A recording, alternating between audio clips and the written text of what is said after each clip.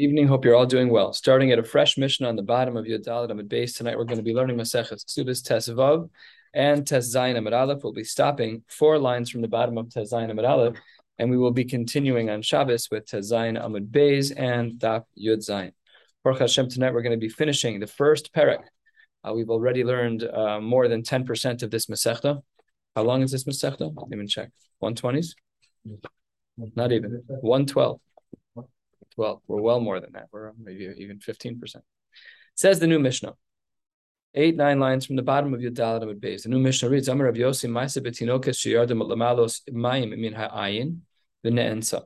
Story of a tinokes, a young girl, who went down to go fill up a pitcher of water by the ayin. Rashi explains it's not an ayin, it's a ma'ayan. So interesting why the language is the way that it is. V'ne'ensa, and she was violated. Amar Rav Yochanan ben Nuri, Imrov anshe ha'ir masin lekahuna.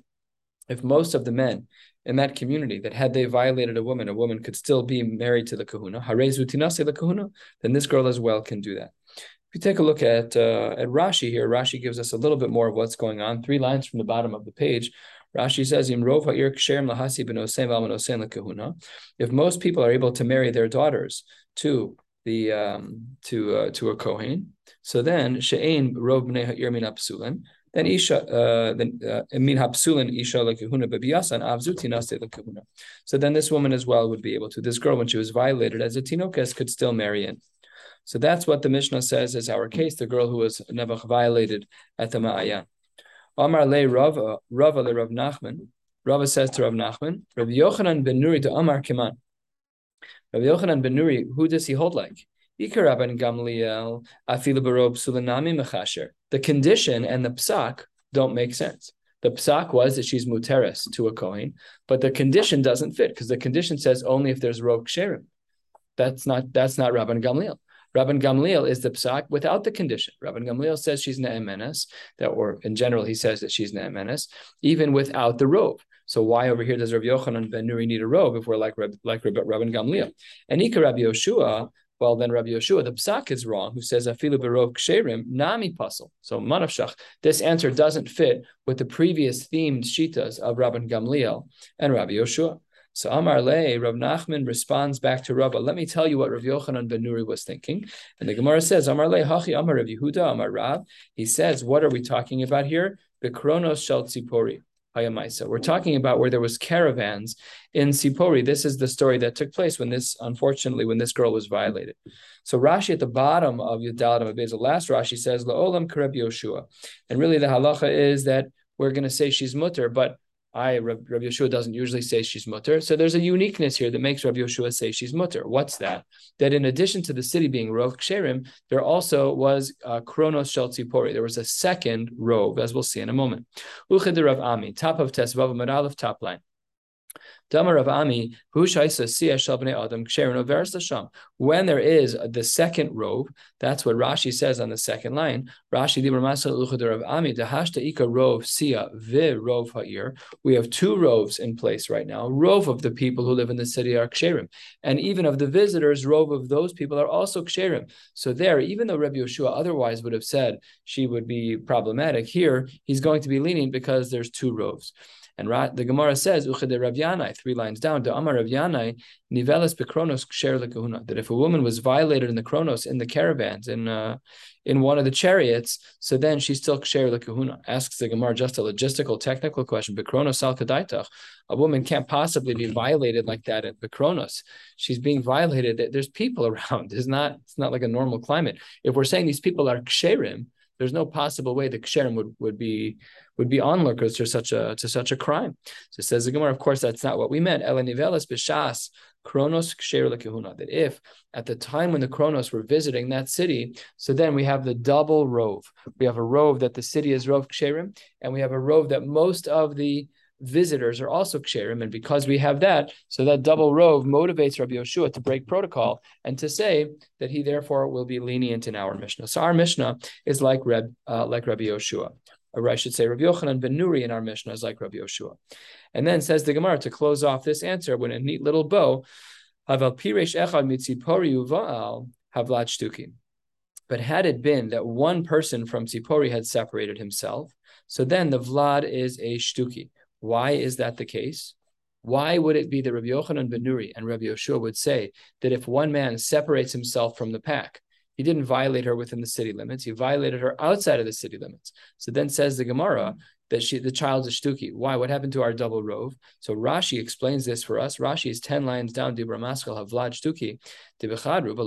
He's no longer part of the shayara. He's no longer part of the caravans. So the only time Rabbi Yoshua / Rabbi Yochanan ben Nuri would be mekel is when there's a double rove, and there is no double rove here anymore because this person separated himself from the pack. And in fact, this idea has a raya brura to it. We are 7 lines down. Tesvav Merala. Kiha dechi ase Rav Dimi Amar Zeiri Amar Reb Chanina. When Rav Dimi came from Eretz Yisrael, he said in the name of Zeiri, who said in the name of Reb Chanina. Ve'amrila, some say it was Amar Zeiri Amar Reb Chanina. Either way, whoever the author was of this line, what did they say? A very difficult line to understand. The Gemara is going to be bothered by it. Holchen achar rov ha'ir. We do follow the majority of a city. Ve'ein holchen achar rov sia. However, we don't follow the majority of a sia, of the transports, of the caravans. Says the Gemara, klape laya. Klape laya is a language in the Gemara of shock and dismay. What is going on here? That makes absolutely no sense. Hani naide, v'hane kviye v'kaime. These are portable, namely the people in the caravan are movable. They're constantly on the move. V'hane kviye v'kaime. The people who live here are kavua. So what is this talking about? So we've had this idea once before, and we're going to be spending much more time on it today. And this is an idea in Hilchos Ta'aroves and found primarily here and a couple of other places in Shas, of a principle called kavua. And the principles of kavua work like this. And we're going to see examples of this in the Gemara. When something has a fixed location, even if the numbers indicate majority, we don't look at it that way. We then say that its kavua is kemechza al mechza. So even though most of the city is going to be Jews, that may be, but kol kavua kemechza al mechza dami. Even though it's 90-10 in math, when something happens in that fixed place, so then that is considered to be kavua, and kavua is kemechza al mechza dami. So it shouldn't have been that we follow rov when it comes to the ear. What did Rab Chanina say? We follow the rov of the city. We shouldn't be following the rov of the city. The city's a kavua. And then you're going to say we don't follow the rov of the sia. The sia is the caravan that's portable. That's specifically where we should have the majority. So it says the Gemara, you're right. When is it that we follow the rov of a city? Because a city shouldn't have a rov. The city shouldn't have a rov because it's kavua. People live in their homes. So because that city is kavua, it should be kemechza al mechza dami. So the Gemara breaks its own rule. When do we say that we follow the rov of the city? Says the Gemara, when there's a second rov. We do not follow the majority of either the city or the caravans when they're on their own, because in regards to the city, it would be called kavua kemechza al mechza dami. So we need the combo deal. It says the Gemara, my taima. Why is it that after the majority of the sia, the majority of the caravans, why wouldn't that work? That's not kavua. We should have regular rules of rov. Says the Gemara, gzeira rov sia atu rov ha'ir. We have to be makbid on the caravan to say that we are not going to rely on a rov, and we're going to be machmir about it because of the rov of the city. And the rov of the city is unreliable because when it's a city, the city is considered kavua. And says the Gemara, "V'rov ha'ir nami." Even when we talk about the majority of a city, if somebody leaves his home to be with this woman, then he's no longer kavua. Kavua means you're in your place. And if this guy is in his place, then he's kemechza al mechza. But if he leaves his house to be with this woman, so then says the Gemara, then we no longer say that it's 50-50, that it's kavua. Rather, we say, kol de parish meruba parish. Rabbi Resnick gave a beautiful example to articulate the difference between these two things. He said, if you have a gumball machine and you put in a quarter, and you turn the knob and a gumball comes out and you look at that and the machine's covered. You can't see what's inside.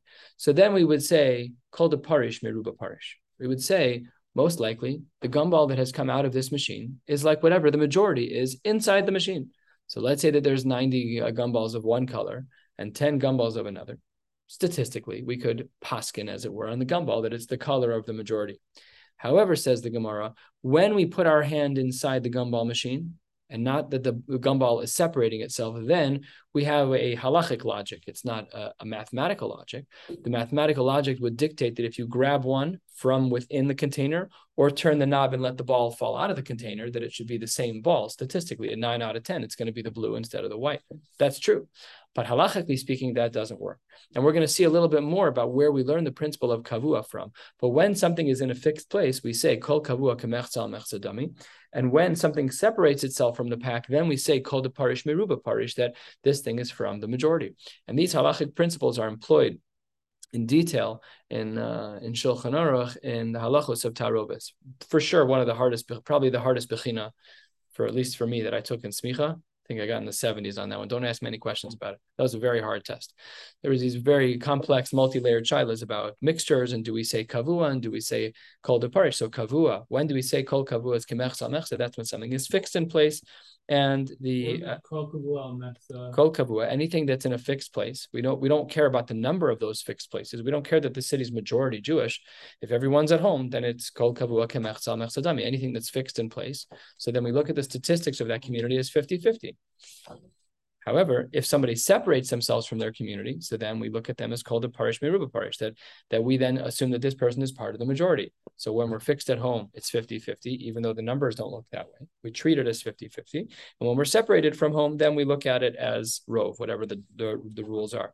So it says the Gemara, I don't understand. When it comes to V'rov ha'ir, if the man were to leave his house to go be with the woman, then we no longer have the rules of kavua.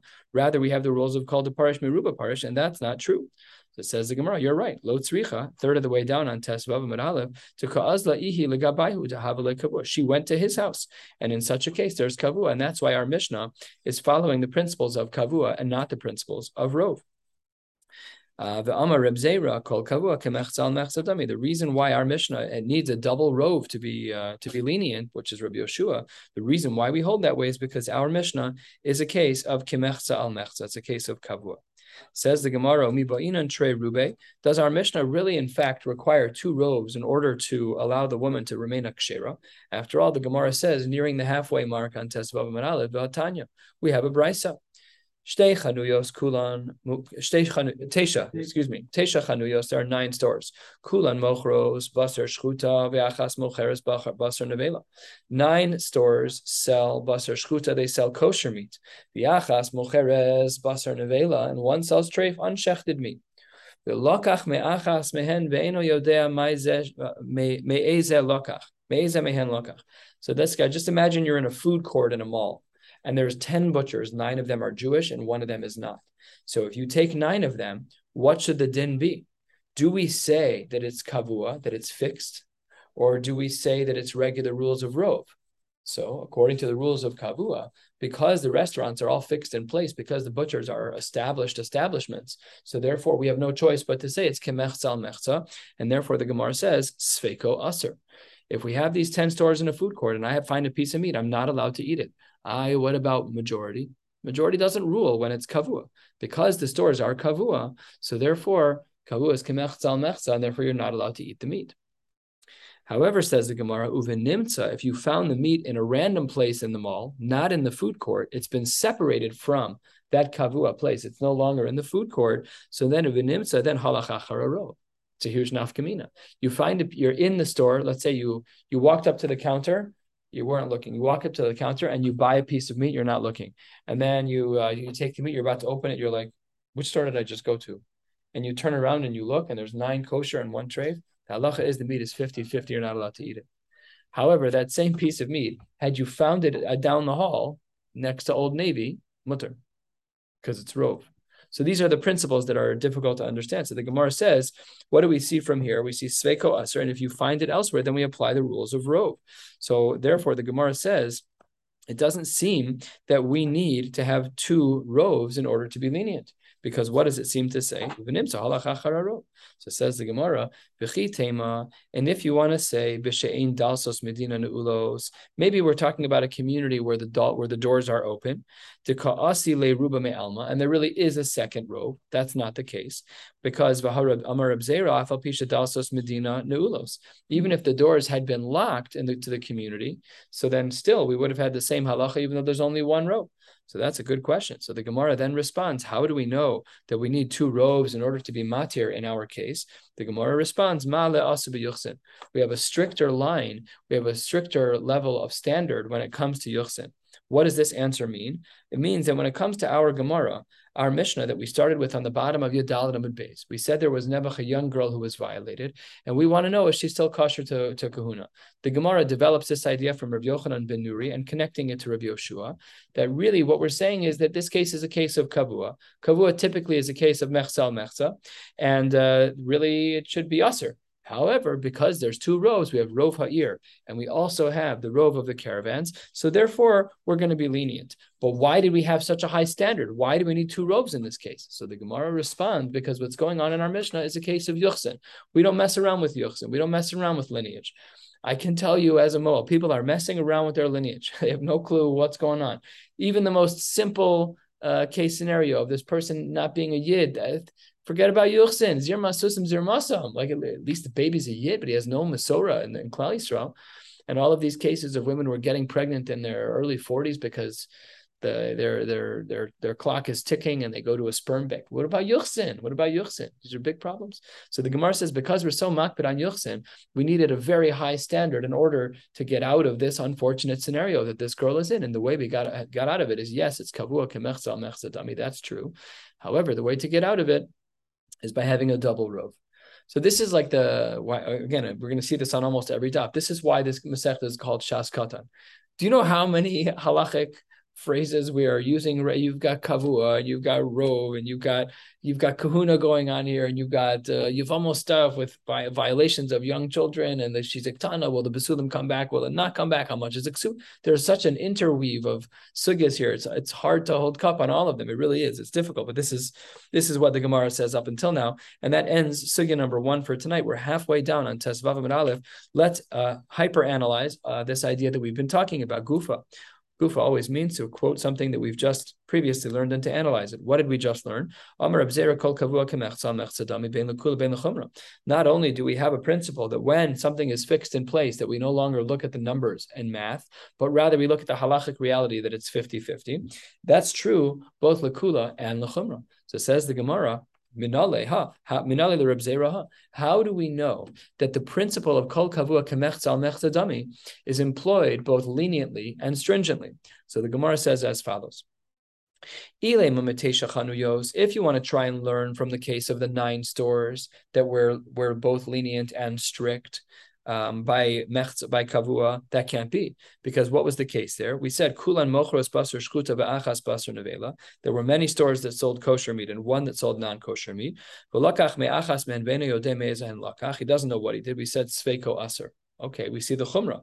What's the rest of that brisa that we had seen already?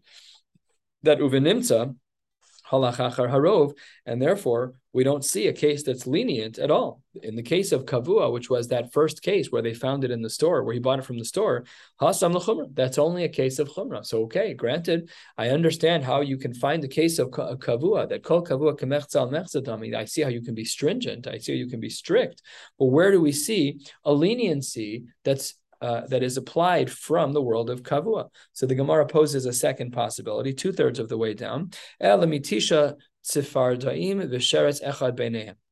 We know that certain animals have a significant level of tumah. They're referred to as the shmona shratzim. 8 certain shratzim have a very high level of tumah. Frogs are shratzim that don't have this high level of tumah. So let's say that you had a mixture of animals. 9 of them are frogs, which don't have this high level of tumah, and 1 is a very high level tumah sheretz. We don't know which one you touched. What's the din? Sveiko tame. Why? Because kol kavua kemechza al mechza dami. Are we being lenient or strict here? We're being very strict. So says the Gemara, hasam nami l'chumra. The case of the frogs, that case is also a case where yes, we have kavua and we apply the rules of kemechza al mechza. That's why we're strict, sveiko tame. However, what we don't have is a kula. So we're still searching for an application of the principle of kavua, kemechza mechza dami, where we're lenient. The Gemara then tries with the third possibility. Ella, maybe it's mitisha shratzim utzvardea echad benein. Maybe it's 9 animals that have a high level of tumah and 1 frog that has a low level of tumah. And in such a case, the naga be'echad mehen beinei yodeh be'ezem hen naga. And then you touched it, but we don't know, says the Gemara. We don't know which one you touched. So what's the din? So says the Gemara, and here we are going back to Maseches Eruvin, Maseches Shabbos, some old principles in halacha. Again, Shas Katan, Birshus HaYachid, when it comes to a Rishus HaYachid, Sveiko Tameh. as a general rule, when we have a suffix by tuma in Rishus HaYachid, we're machmir. And Birshus HaRabim, Sveiko Tahor. So the Gemara has now found its lenient application of Kavua Kemechza al Mechza Dami. Let's say the case out. The question we asked is, how do we know that according to Reb Zera, when we say Kavua is Kemechza al Mechza, that it's also true Lakula? And the Gemara says we have a case where there's 9 shratzim that are tmeim, 9 of the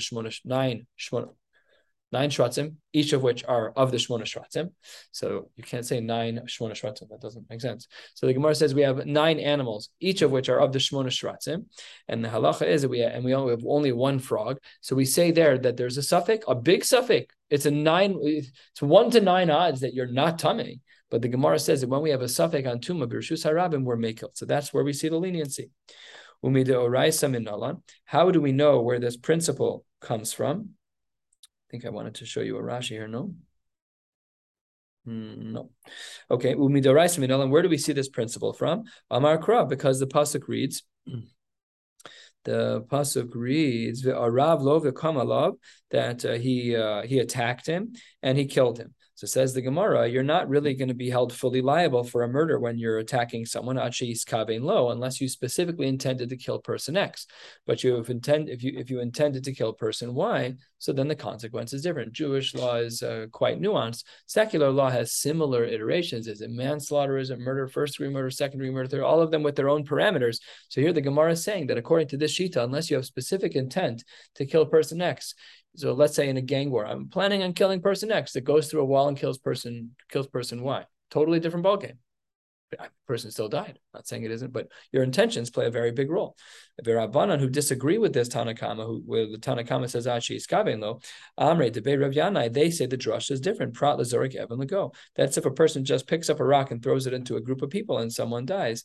That in that case you're not going to be held accountable. But if you tried to kill person X and instead you killed person Y, you would be liable.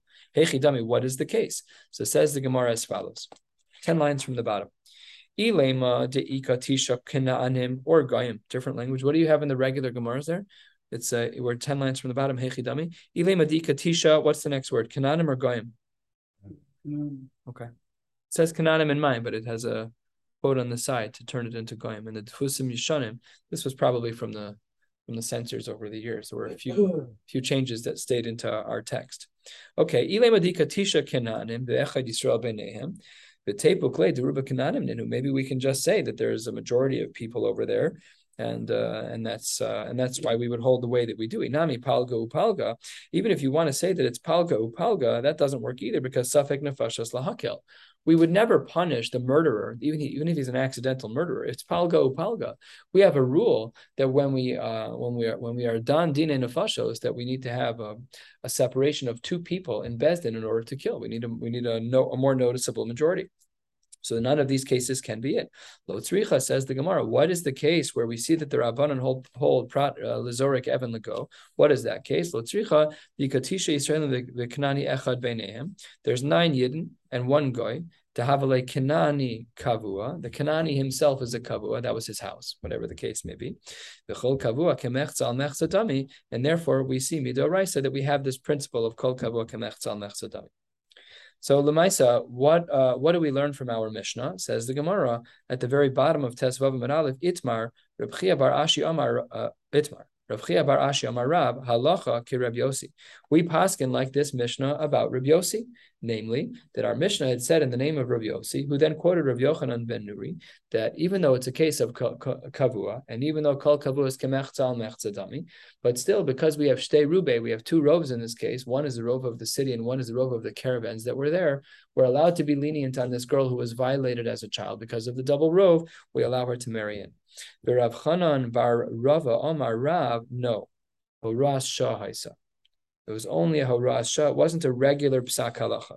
So that's really the discussion in these few lines: is what is the nature of our Mishnah?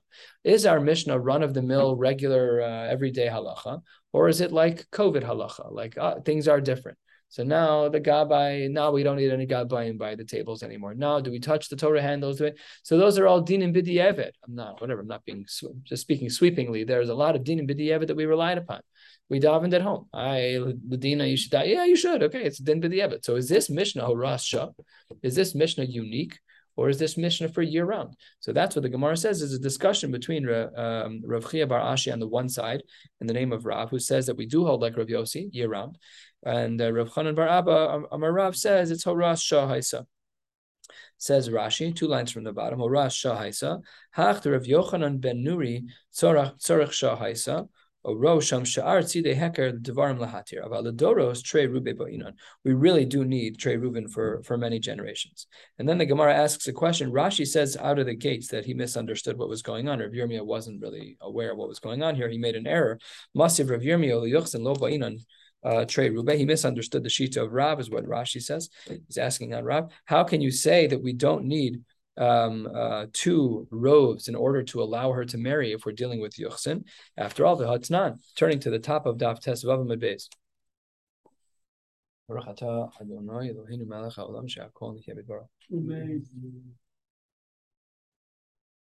So after all, how can you say we don't need 2 rows? The Mishnah writes on the top of Tes Vav Amud Beis, Matzah Batinok Mushlach. We have these safe haven rules. They find a baby, and the baby was mushlach, he was cast aside. So how do we view this child? Is he a yid or is he not a yid? Says the Gemara. Im rov ovdei kochavim. If we find him in a city where most people are goyim, then oved kochavim. Then he's treated like a goyim. Im rov Yisrael. If it's going to be a community like Williamsburg, whatever, so then in that case, Yisrael. And mechza al mechza, if mamish 50%, says the Gemara, then that child is considered a Yisrael. Now, what does Rav say about this? All this means is that we have a burden to keep him alive. However, aval yuchsin lo, he is not halachically a yid based on 1 rov, which means we need 2 rovs. Not only that, Ushmuel Amar only lefakech alav esagal. This only conversation is: are we allowed to be mechalel Shabbos if a building falls on this child? How far do we go? But to say that the child is a full yid, we're not ready to say that. We're not ready to say that he's a full yid based on rov. Think about that. Would you want your daughter to marry this boy who was found on the doorstep in a community that was 80% Jewish? Statistically speaking, with no evidence against it, there's an 8 in 10 chance that that child is a Jew. No, you're going to say, go jump in the mikvah, and you're going to say, go get a bris, and you're going to say, Kabbalah, you got to do a whole gerus. But the Gemara says that if there was only 1 rov, you're right, we would not trust that person is Jewish. The haraya that we see from here that we need 2 rovs, says the Gemara, obviously, Rav Yirmiyah misunderstood Rav, because Ishtimitse, Hada Amar Rabbi Yehuda Amar Rav, Bikrono Shal Tzipori Habamaisa. Rav Yirmiyah obviously didn't see the initial comment that we saw to touch up our Mishnah. When we learned our Mishnah over here on the bottom, we asked a question. We said, Rav Yochanan ben Nuri, who is he like? He doesn't align with Rabban Gamliel or with Rabbi Yoshua. And we said, he's really like Rabbi Yoshua, and there's 2 rovs. That was Rav. Rav said on the top of that page, Rav, on the very bottom line of Yadalam and Beis going to Tes Vav Amud Aleph, said that we're talking about 2 rovs. So obviously Rav Yirmiyah missed what was going on.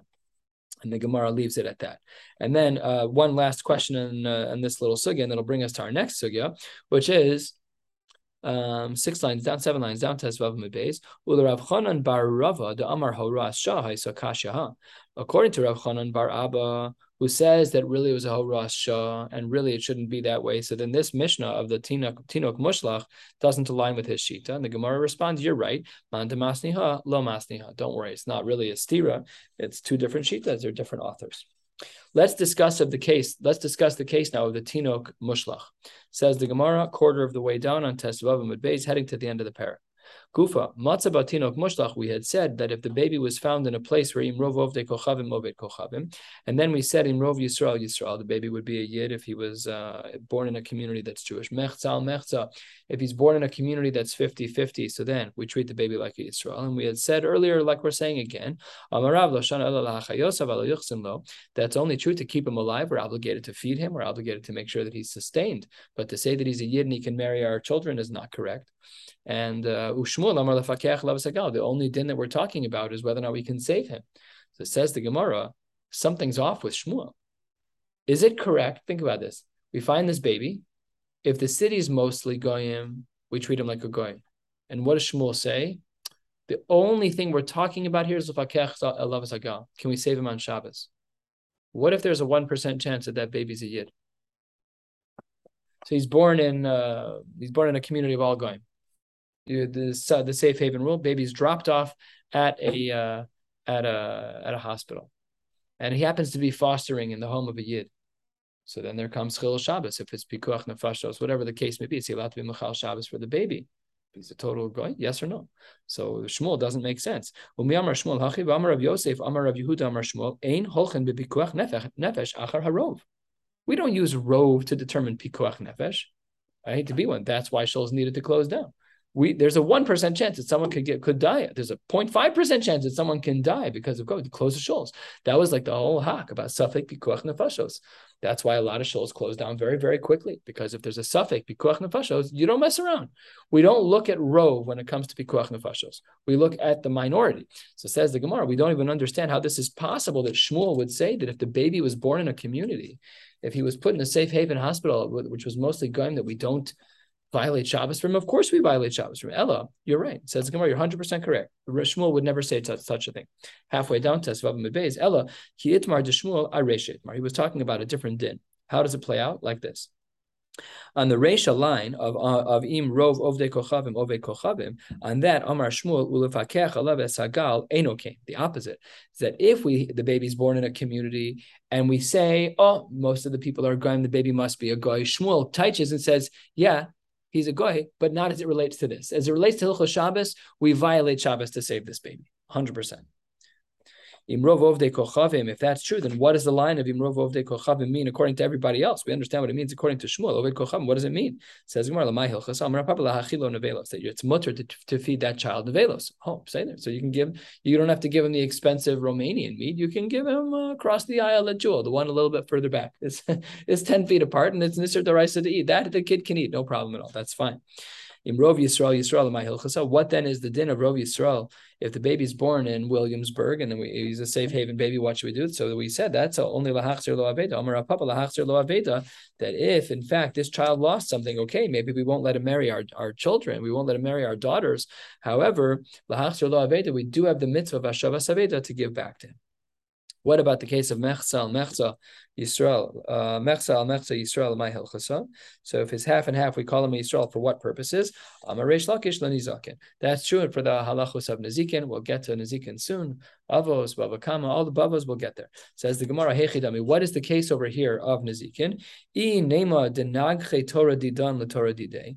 If one of our animals was to gore one of his animals, so Lema Le will say to him, I see Raya Yisrael Adushkol. Prove to me that you're a yid, and then I'll give you money. But if you're not a yid, I don't know you money. Lo tzricha, what then is the case? Says the Gemara, denagche Torah didei the Torah didan. His animal gored one of our animals. Palga Mishalim, he's always going to have to pay half under those circumstances. V'idach Palga, and for the other half, Amar Lahu, the person who's a safe haven baby is going to say, Amar Lahu, I see right, Olav Yisrael Ana. If you can prove to me that I'm not a yid, and I'll give you the rest of the money. So that's what the Gemara says, is that when this Bryce is speaking about a case of Mechza al-Mechza, what that means is that he doesn't necessarily have to pay everything if his animal gores one of ours. Hadran Allah Basula says, Baruch Hashem, we finished the first parak of Maseches Ksubos, Yiratzon, that we should be zochet to come back to this page in 7.5 years. The Beis HaMikdash standing. Oh, I forgot. We're learning tonight, Ilu Nishmas, your grandfather? Yeah, Chaim Yoshua ben Yosef Chaim. Yiratzon, the Neshama should have an aliyah. So the new parak opens. This is parak Ha'isha Shenis Armala, and those are the starting words. Ha'isha Shenis Armala o Shenis Karsha, a woman who became widowed or divorced. He omeres, she says, Basula Nisasani, I married when I was a basula. Who omer loki ela almana nisasich. You married as an almana. You were already had tashmish hamita. Im yesh edim sheyatas behinuma uvirosha parua ksuvas masayim. If prior to marriage we saw that she was walking outside behinuma, we're going to learn tomorrow what a hinuma is. I believe it's tomorrow. And virosha parua, that she wasn't covering her hair, because we know the dina that a woman must cover her hair. Ksuvas masayim. We treat her then like a basula because she was behaving like a basula. Obviously, that's not true in a community where people don't cover their hair. And the previous generation, many women didn't cover their hair. Even of great Rabbanim Chashulim, a lot of women didn't cover their hair.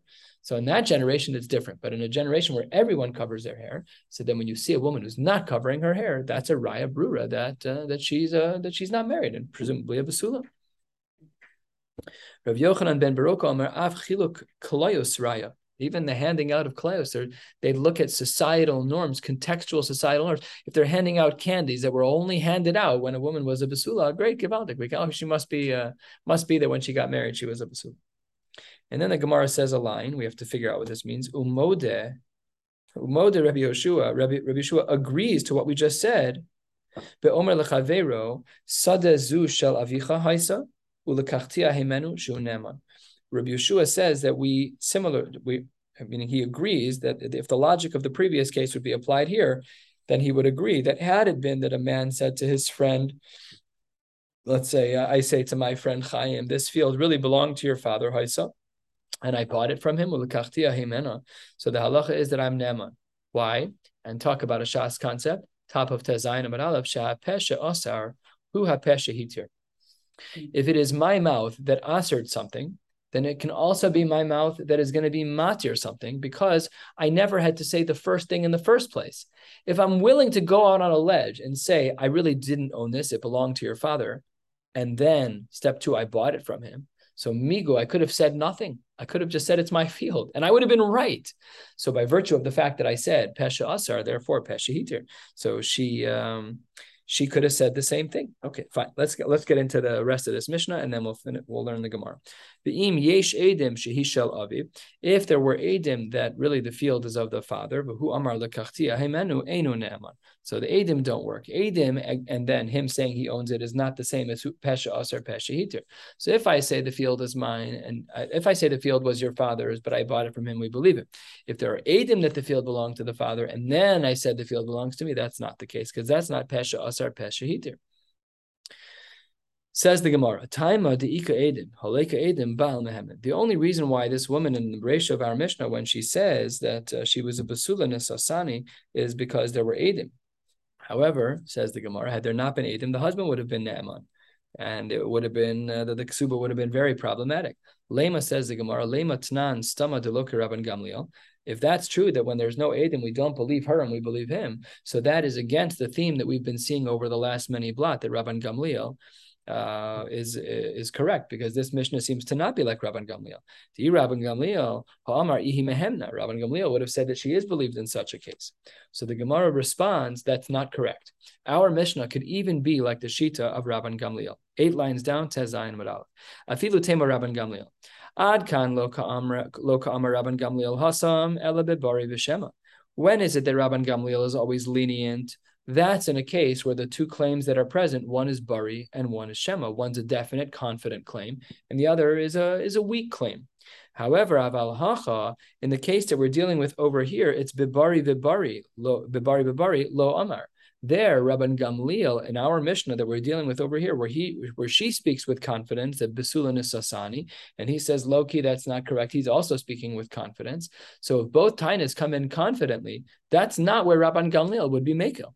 So says the Gemara, that's such a good answer that I don't even understand why the question was asked. The karila, my karila, habarihu barihu. You're right, absolutely. What a great answer. When does Rabban Gamliel say his answer that we always believe her? That's bari v'shema. Okay, that's when she makes a solid claim and he makes a terrible claim. Okay, of course we're going to believe her, obviously. But when they're both bari claims, so of course Rabban Gamliel wouldn't say that. What were you even asking? So says the Gemara, we're going to weave in one other thing that made us think a little bit differently. Kevan de berov nashim besulos nisos. Since most women, when they get married, they're basulos, so then maybe kibari v'shema dami. Maybe her claim is perfect and his claim is actually particularly weak. Even though it sounds like a good claim, what does he say? You slept with someone, but she has a chazaka that she's a basula. So then what do the scales look like? She says, I am a basula. He says, no, you're not. And they're both confident. So that's bari v'bari. Says the Gemara, really not so.